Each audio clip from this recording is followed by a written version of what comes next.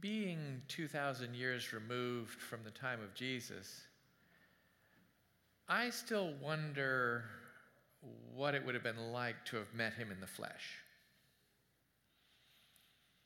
Perhaps inspired by those sword and sandal epics of the 50s and 60s, I would for sure recognize him, right? You remember the scene where the protagonist happens upon Jesus. You rarely see Jesus. It's usually just like light. And there's this sort of overwhelming bedazzlement, this kind of, as his life is transformed. And yet, we know that can't be how it was, right? Lots of people walk right by Jesus, and they don't really recognize him as being significant, as being the Son of God, as he's just another teacher out there. So I wonder how I would have reacted. Would I have seen Jesus? Or would I have been more like the people in his hometown? Dismissive. This morning, Jesus is teaching in the synagogue in his own hometown. And they're not having it. It's not the story of local boy makes good. Jesus begins to teach, and they're like, where does he get all this stuff? We know this guy. He's the son of the carpenter. We know his mother, his brothers and sisters. Who does he think he is anyway? Right? We like our prophets to be somewhat at a distance, people we can project onto. We don't know anything about them. They're holy and wise, and we don't know where they got it. But people we know, they're not special.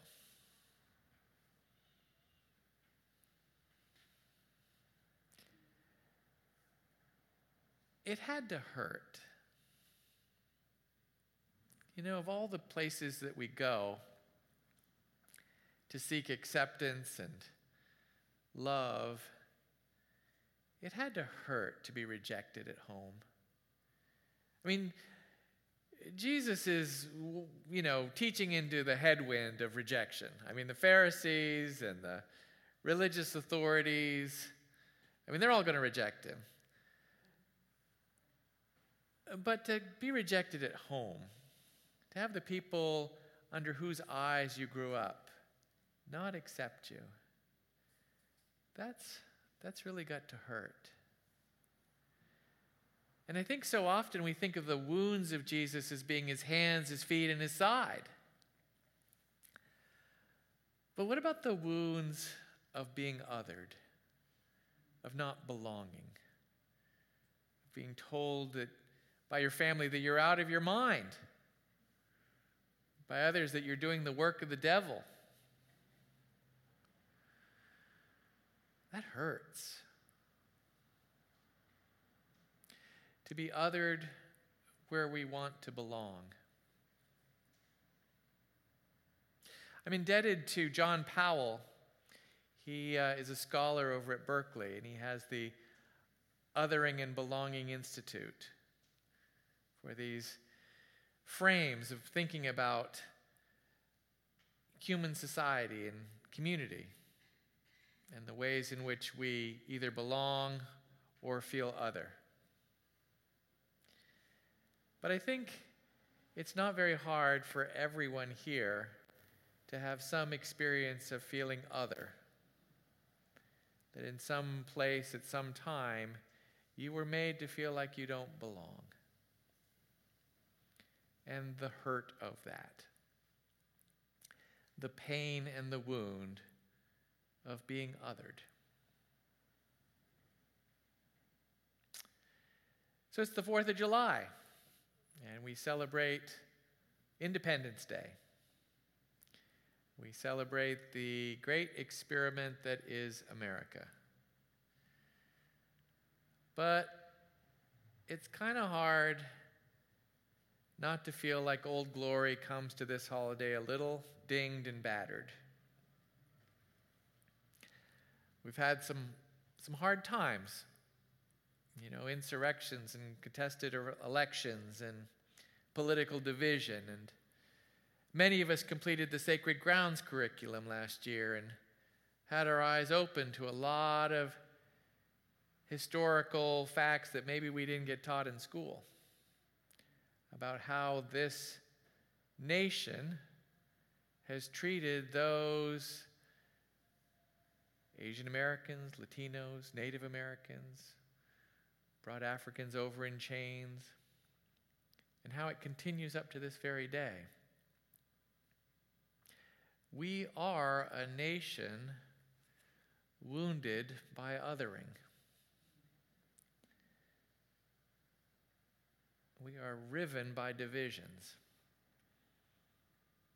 And it's not hard to feel that experience of turning on the TV and thinking, who are these people?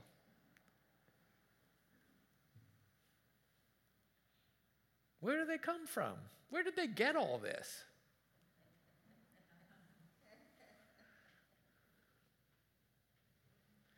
Maybe we shouldn't be really surprised, actually. I mean, we are a nation of immigrants. And people came to this country because they didn't belong.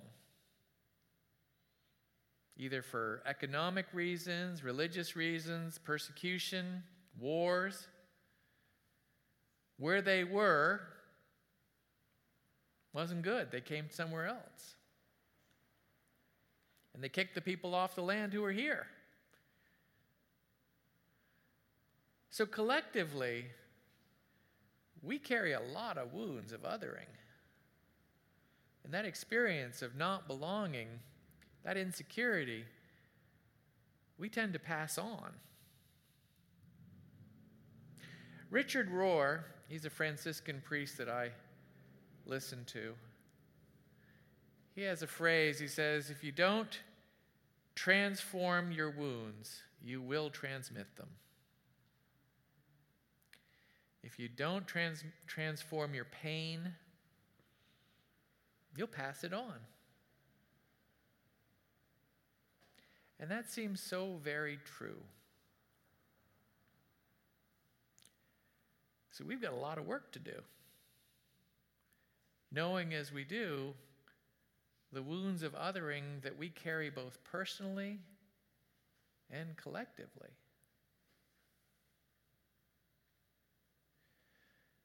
So it probably makes sense that the story of Jesus being othered in his hometown should be directly followed by sending out the disciples 2 by 2 to spread the gospel.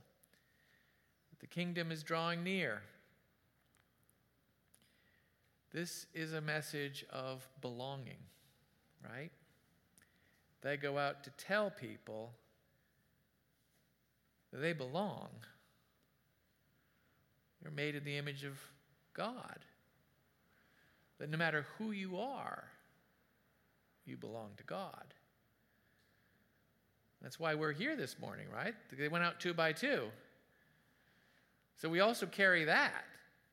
We carry within us our belonging. And this is our faith and our hope. That in the world where it's not hard to feel othered, if you want an invitation to not belonging, the world will provide it. But we ultimately belong to God. We are marked as Christ's own in our baptism, and that does not change. And this message of belonging is so needed in our world. You know, we come here every morning, not every morning, once a week. We come to church, really, this is a school for belonging. We come here for hospitality, to be seen, for compassion. We try to model that sense of belonging, the sense of you are welcome here. This is your place. And then, fed on the word and on the table, we go forth to spread that belonging, to build community, to make people know that they belong here, that they have a place. I see you. I respect you. And that's the good news. That's what we're to be about. This message of belonging is our true north. It is the light in the darkness. And it's the work we've been given to do. And so, friends, this morning, let's go forth and be about that work. Because we know that our country is very divided. And there's a lot of reasons to feel discouraged. But we belong, and we belong to God. And this nation and our world really needs that message. So you know what you got to do. Let us be about it.